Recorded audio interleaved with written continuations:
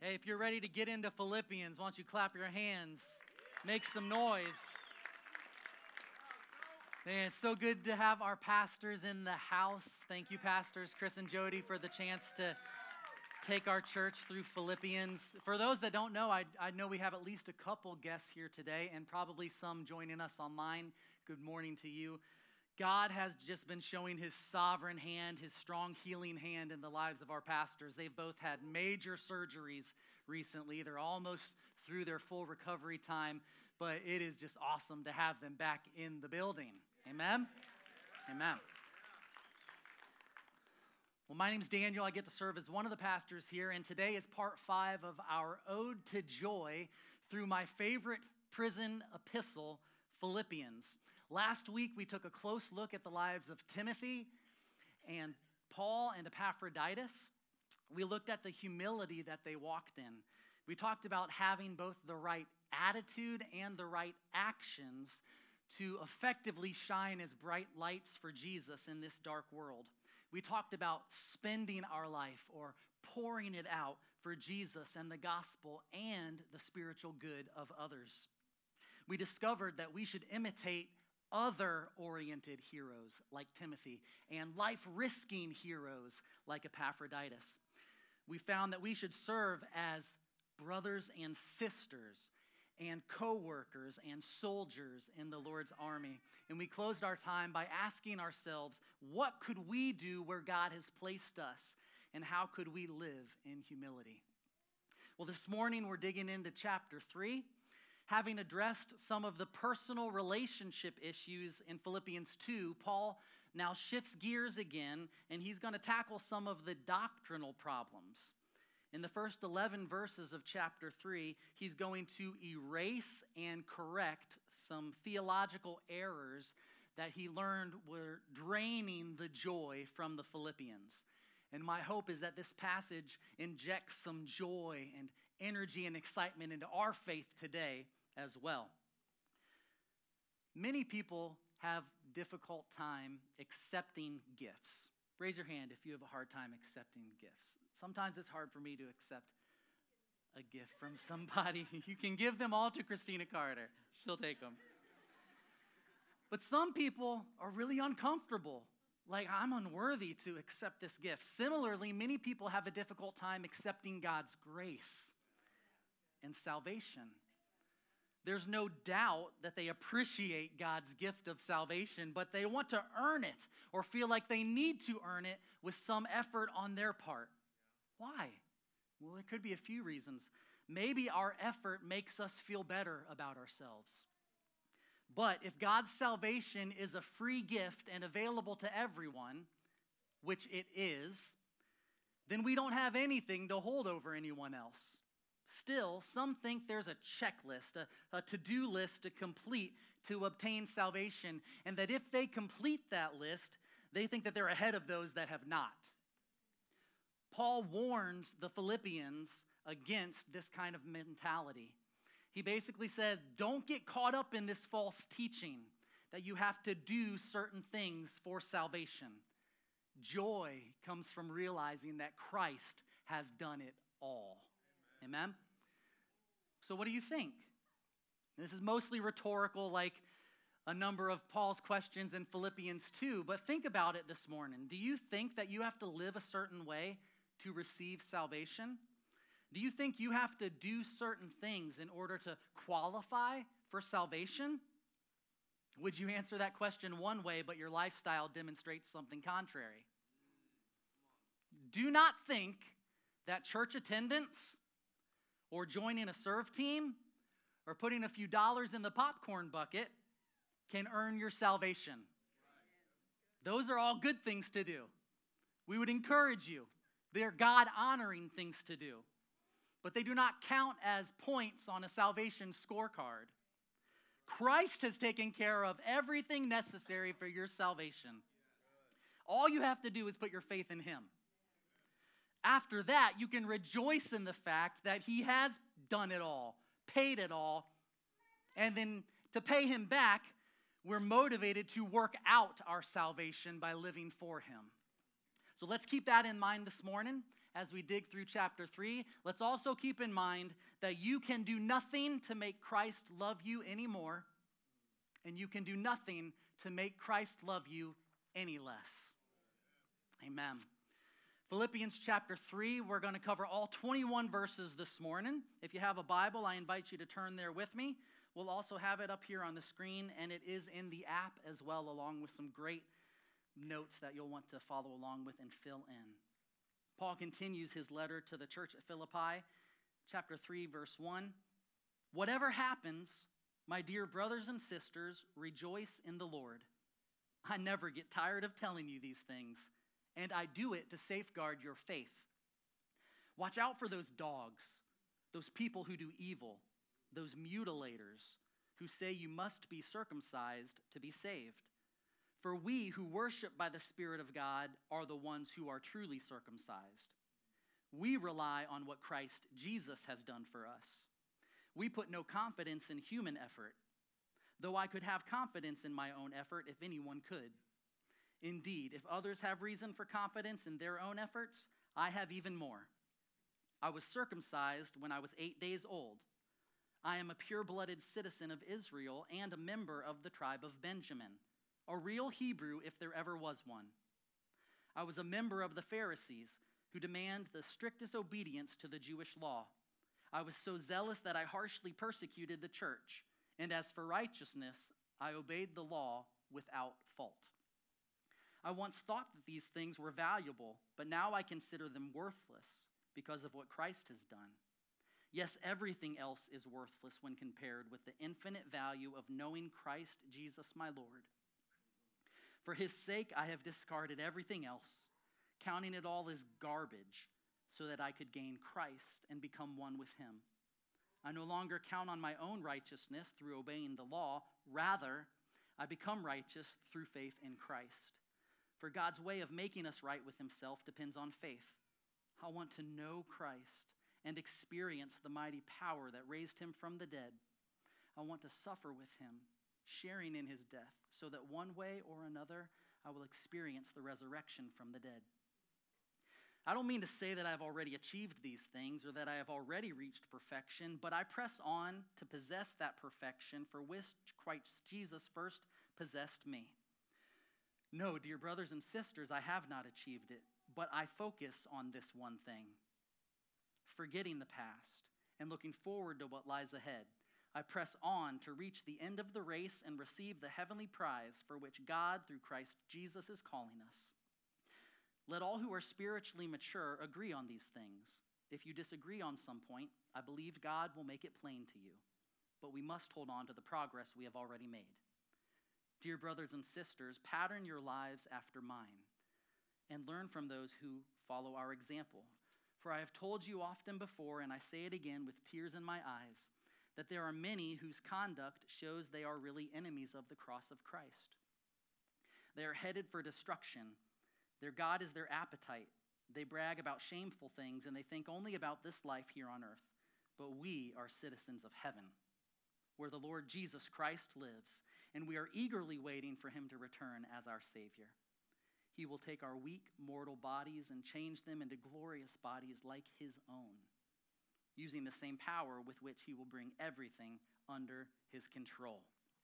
Amen? Would you pray with me? Lord, we thank you for your word. Thank you for the gift that it is and for what you've been showing us from it. Lord, we ask that you would do the same today, that it would be easy to speak and teach your word, that it would be easy to receive from it. Penetrate our hearts with your word today, Lord. Let it take deep root. Let it flourish supernaturally and quickly. Let it bear fruit. Help us to hear and understand and apply your word to our lives this day and every day to follow. In Jesus' name. And everyone said? Amen. Amen. Verses 1 through 3. Beware of false teaching. I love the way this chapter begins. Paul says, whatever happens, rejoice in the Lord. Now remember, Paul had every reason not to be full of joy. He was in prison. He was chained to a Roman guard, 24 hours a day. A death sentence could have been carried out at any moment. And it's from this position that he encourages the Philippians, whatever happens, rejoice in the Lord. Man, and this was not just a moment of strength in the life of Paul. This was consistent in the life of Paul. He wrote to another church in 1 Thessalonians chapter 5, verse 18, no matter what happens, always be thankful, for this is God's will for you who belong to Christ. I don't know about you, but I have my moments where I have this extra supernatural strength that I feel come on me. I have moments where I have unexpected and unnatural joy in the midst of a difficult situation. But this was Paul's existence.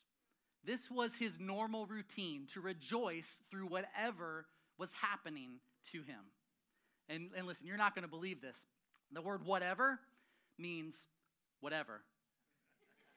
Not like whatever, but in all things. All things, no matter what. All means all. That's all that all means. Paul is intentionally keeping the theme of joy at the forefront of this letter. For joy, he discovered, is essential to the life of a Christian.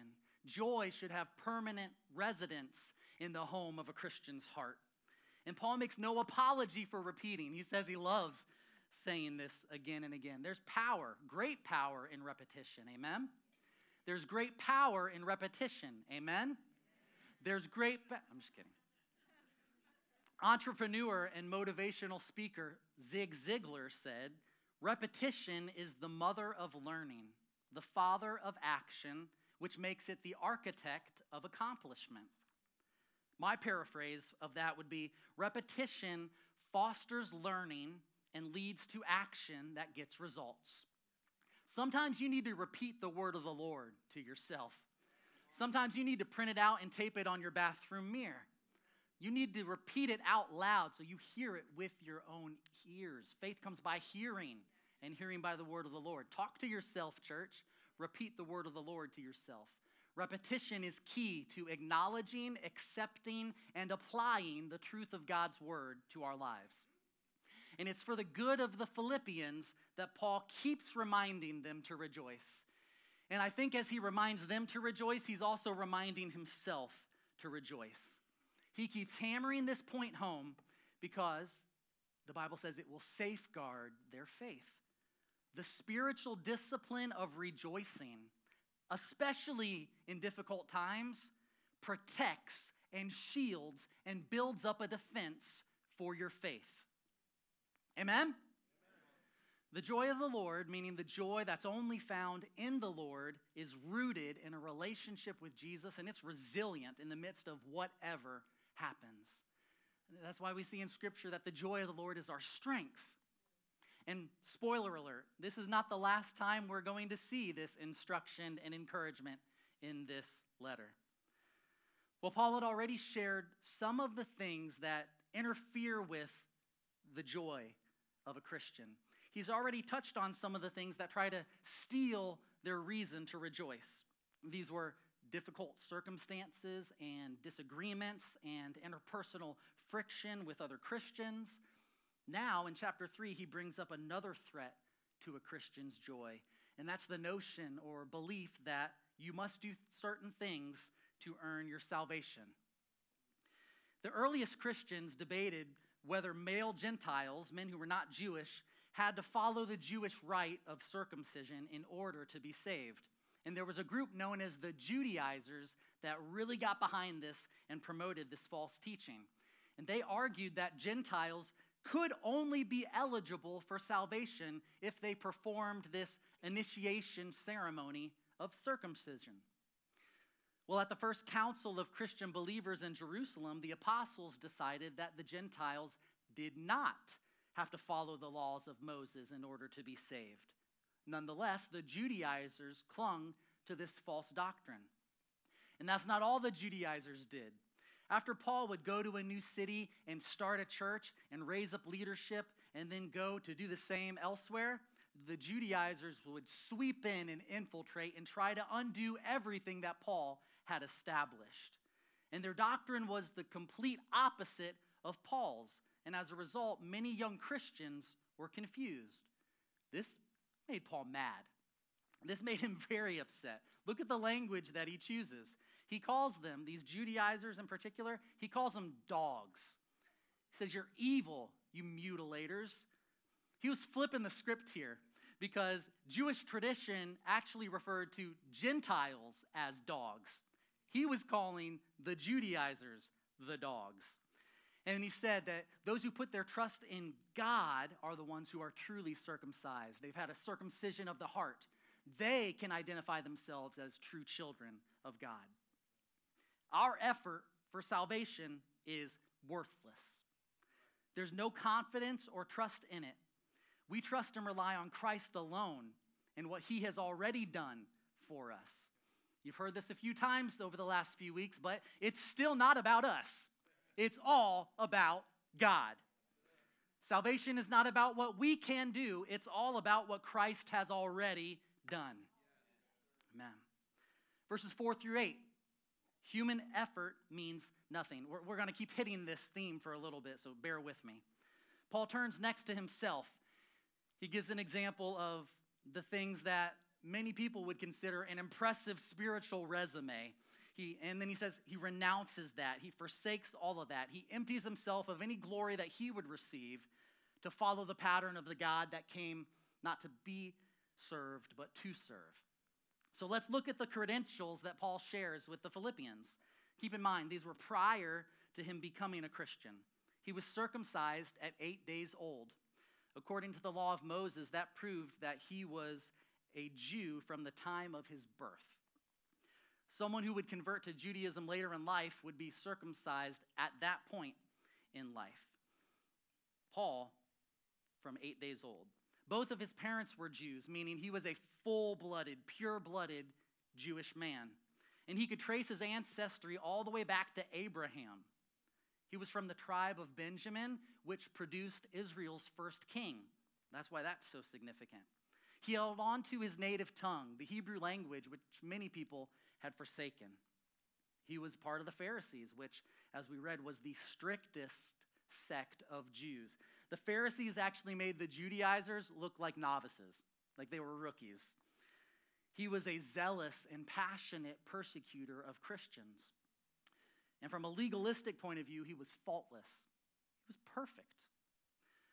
So this impeccable resume made Paul the who's who of true-blooded Jews. He was the epitome of a good Jew, having been born as a member of God's chosen people and flawlessly keeping God's law. He was covered either way. But when Paul met Jesus on the road to Damascus, he realized that everything he had been living for was taking him in the wrong direction.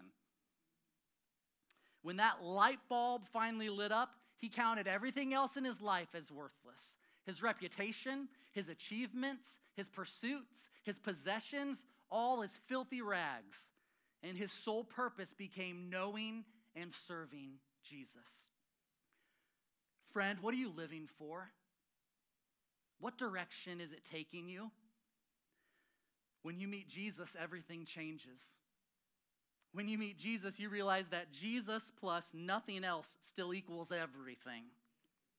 Anything we're capable of doing is worthless in comparison to knowing Christ. Now, don't misunderstand Paul.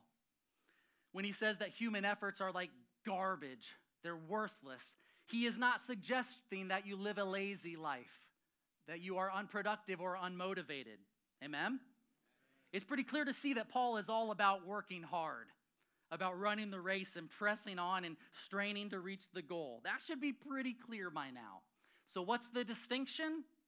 Again, as far as salvation is concerned, our efforts count for nothing. The things we do not earn our salvation, but they do demonstrate proof of our salvation. Paul placed Christ above everything else in his life, and his actions showed it. This should be the result of being in relationship with Jesus. Do you, like Paul, place Christ above everything else in your life? If you're not sure, you can ask yourself some questions. How do I spend my time? How do I spend my money? What dominates my thoughts? Where are my priorities? What motivates me? James chapter 2, verses 14 through 17 show us the kind of conduct that should be seen in the life of a Christian. What good is it, dear brothers and sisters, if you say you have faith, but don't show it by your actions? Can that kind of faith save anyone? Suppose you see a brother or sister who has no food or clothing, and you say, goodbye and have a good day, stay warm and eat well. But then you don't give that person any food or clothing. What good does that do? So you see, faith by itself isn't enough. Unless it produces good deeds, it is dead and useless. Summary, faith without works is dead. So if Jesus is at the center of your life, then your life will revolve around him and getting to know him. And everything in your life will be touched by Jesus. And everything in your life will be filtered through Jesus. And you'll spend more time learning about his nature and seeking his will and his purposes for your life from his word. And you, like Paul, will be able to say you've discovered the priceless gain of knowing Christ. Lord, help us with this. Our efforts, or lack of them, won't change God's love for us, but we should be excited to do much for the Lord because we love him. Verses 9 through 11. Christ's work means everything. You could say that verse 9 is Paul's doctrine of salvation. He says, I no longer count on my goodness, my ability to obey God's law. Been there, done that, got the t-shirt. Now, instead, I have faith. I trust in God alone to save me and make me one with him. Oh, to be one with him. The atonement gives us at-one-ment with God. Because of the atonement, I can have at-one-ment with God. Because of Christ's death, my sins are forgiven, and I'm reconciled and restored unto God. Paul's making it abundantly clear that we can do how much to earn our salvation?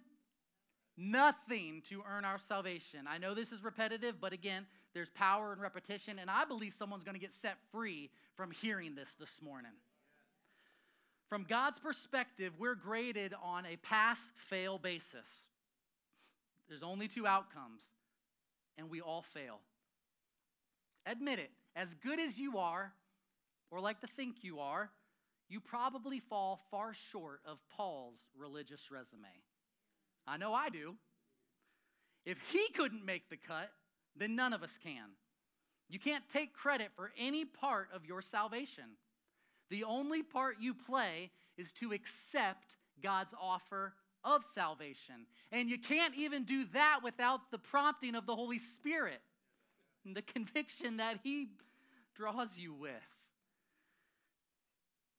To be one with him, to be saved, gives us the opportunity to know him and experience his mighty power. Know and experience. You might have guessed that those two words leaped off the page at me, similarly to how expect and hope did from chapter 1 and how desire and power did in chapter 2. It's one thing to know something or someone. It's another thing to experience something or someone. So let's define them. Let's zoom in a little bit. To know is to be aware through observation, inquiry, or information. To be absolutely sure or certain about something. To recognize. It's a powerful thing to know the Lord and know about the Lord. Amen? Experience is an event or occurrence that leaves an impression. An encounter, feel an emotion. It's a powerful thing to experience the Lord and his power. Think about it this way. I could tell you about the best place to get tacos in the city, and I could describe in vivid detail how authentic and fresh they were. I could even show you pictures of them, and that would pique your interest. That would show you where to go to get these tacos. But holding that taco, feeling how warm that homemade corn tortilla is, smelling it, tasting it, little carne asada, little El Pastor. That would be a much more beneficial, delicious, and memorable experience. Yeah? I could teach you about the presence of God. I could give you a number of scriptural references about the presence of God in worship. You could observe me worshiping on a Sunday morning, and you might gain some knowledge about it, and that would be valuable. That's not wasted. But encountering the presence of God for yourself, feeling the emotion that comes along with that, especially in the act of surrender, is an experience that leaves an unforgettable and unmistakable impression. Church, we get to know Christ and experience his mighty power, and we must be seeking both. We've got to have both. Knowledge without experience is a good foundation, but knowledge with experience leads to transformation. The Lord gave me that after I submitted my notes, so I'll repeat it again. Knowledge without experience is a good foundation, but knowledge with experience leads to transformation. I was reminded of an old song, a Sonic Flood song titled In the Secret. And I thought some of the lyrics were pretty appropriate. I want to know you. I want to hear your voice. I want to know you more. I want to touch you. I want to see your face. I want to know you more. This speaks to knowing Christ and experiencing him. Another part of this same song, what a coincidence, gives us a foretaste of the next verses that we'll cover this morning. I am reaching for the highest goal, that I might receive the prize, pressing onward, pushing every hindrance aside out of my way, because I want to know you more. As we learn more about Christ and get to know him better and begin to experience and walk in his power, we become more and more aware of our need for him, and our dependence upon him grows. The more that Paul knew Christ and experienced his power, the more he rejoiced. As we grow in knowledge of Christ and experience more of his power, we too will rejoice and keep on rejoicing, whatever happens. Amen? My prayer is that we will experience the joy of knowing Christ.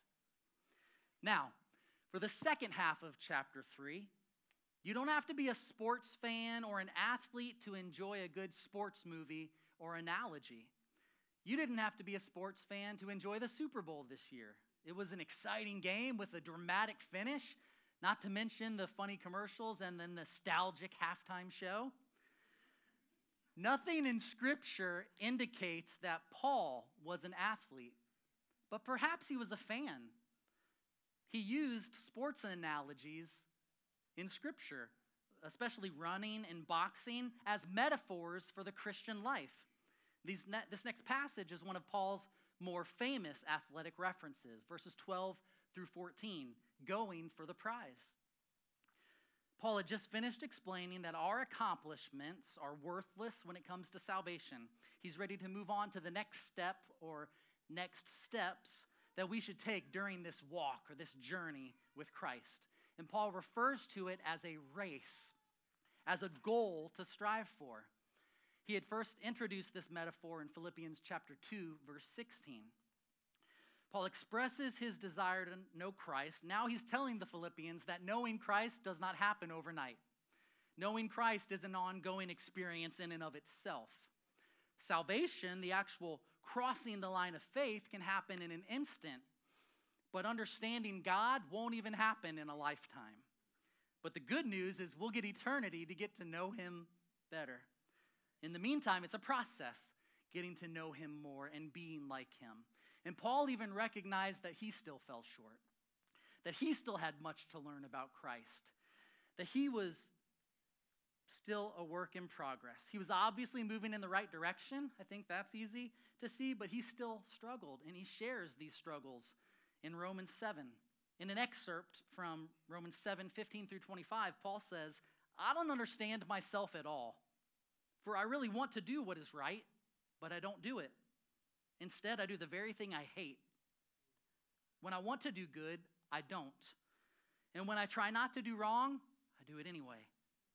It seems to be a fact of life that when I want to do what is right, I inevitably do what is wrong. Who will free me from this life dominated by sin? Thank God the answer is in Jesus Christ, our Lord. Raise your hand if you've ever experienced the tension that Paul describes in Romans 7.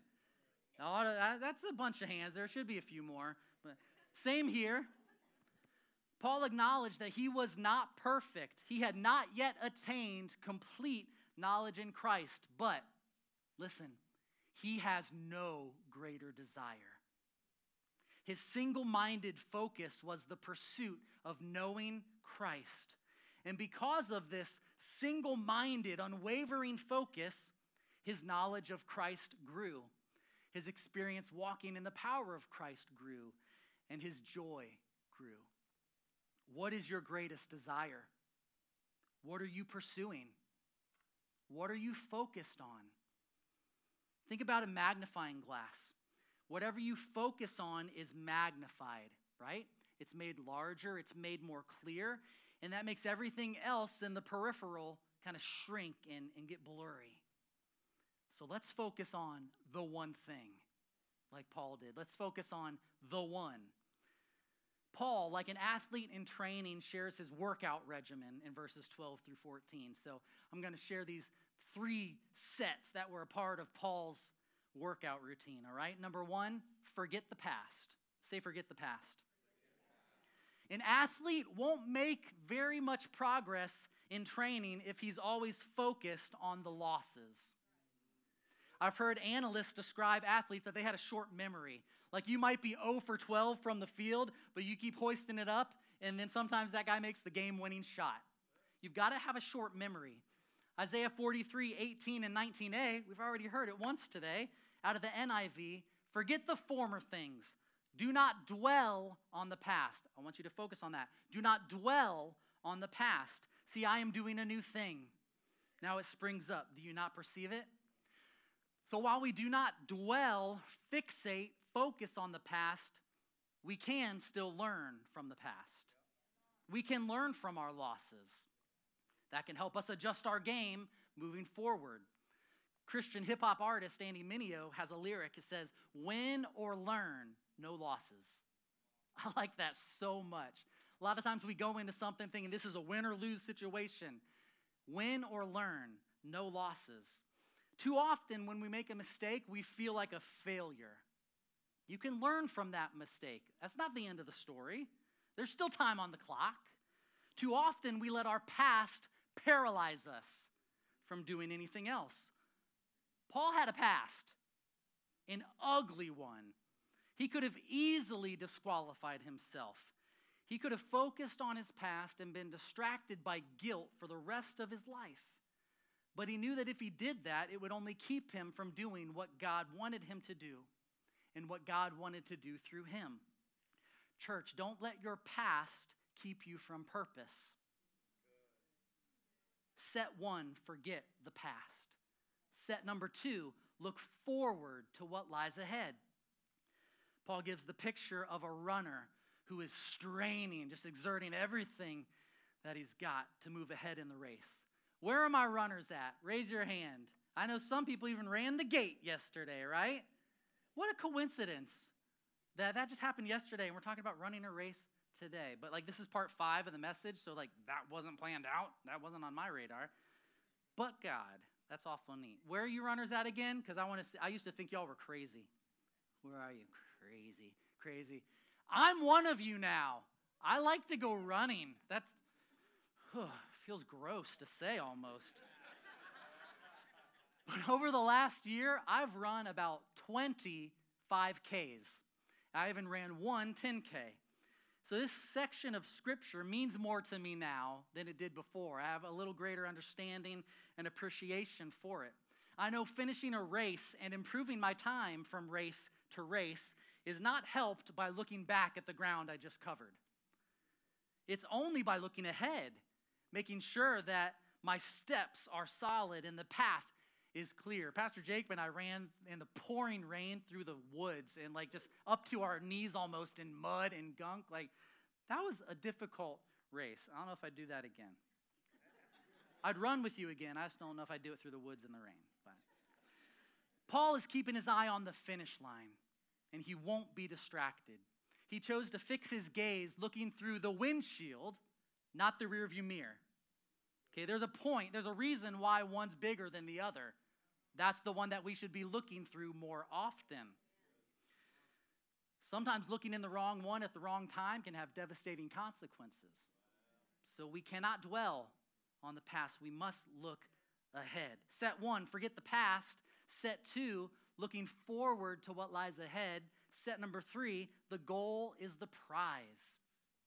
Paul is not running half-heartedly. Paul is not running just to get a finisher's medal.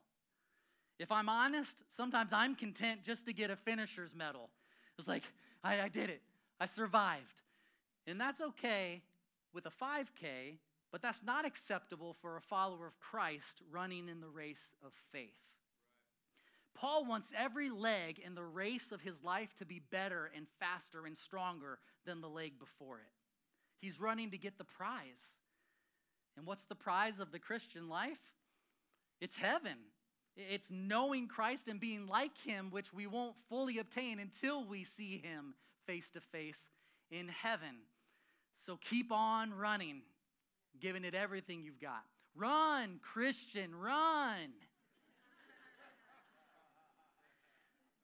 Verses 15 and 16, walking in maturity.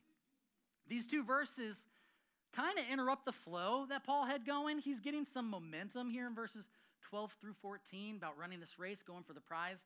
Now he kind of calls a timeout to stick with the sports references. He takes a little hop down the bunny trail, and many scholars think that Paul was calling out a particular group in this text. He, of course, was writing to the Philippians, but as we've already discussed, letters circulated, made its way all the way to us, right? So Paul was calling out, many scholars think, the Judaizers, again, that he had already addressed. He could have possibly been referring to a group known as the Antinomians. This was a group that was against all kind of religious law. There were some people, maybe these groups, that were trying to lead the Philippians astray because Paul wasn't there to stop them. And those people were telling the Philippians that achieving spiritual perfection, being completely like Christ, was possible on earth. Well, Paul had to address this because, as we've covered, we've seen the encouragement multiple times that Christ will continue the work that he's begun in your life.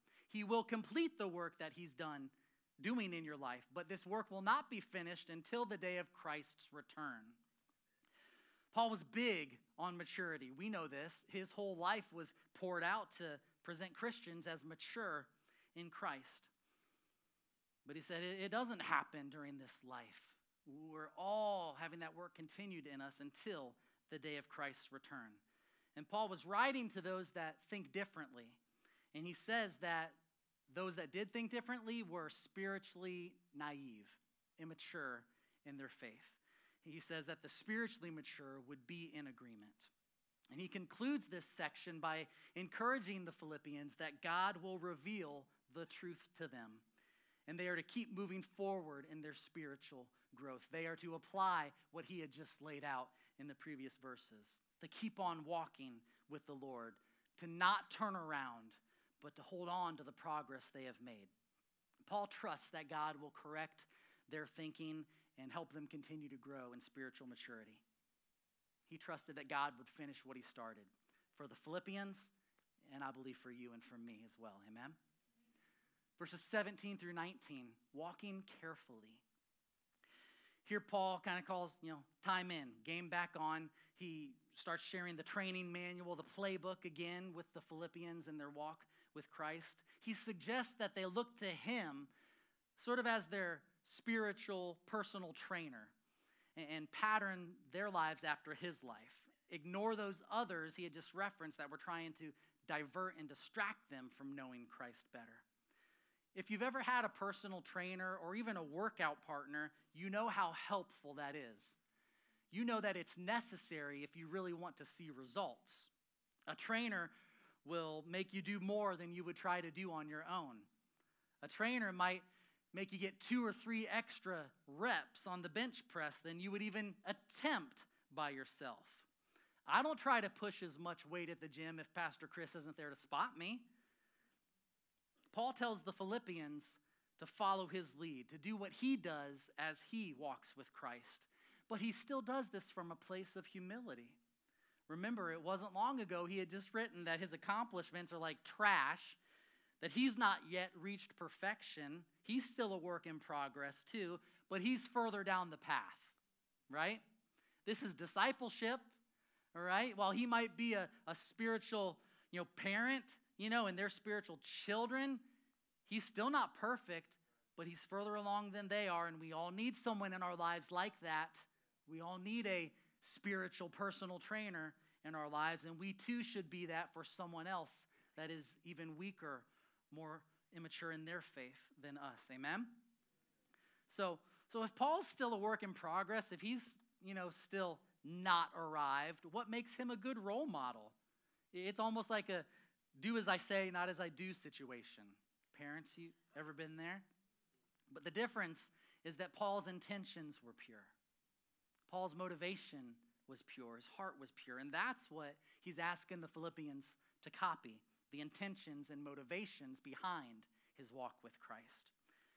And this is pulling at Paul's heartstrings. He's crying in Scripture over his concern for them. He doesn't want them to fall away, to be led astray by the enemies of the cross, as he calls them. And he describes the enemies of the cross, what they look like, how they live. He said they only follow their natural desires and instincts. They only think about this life on earth. Their minds were set on the here and now. They had no eternal perspective. Well, we know that our natural desires and instincts can be deceiving. Amen? We know that our life here on earth and what we see is only temporary.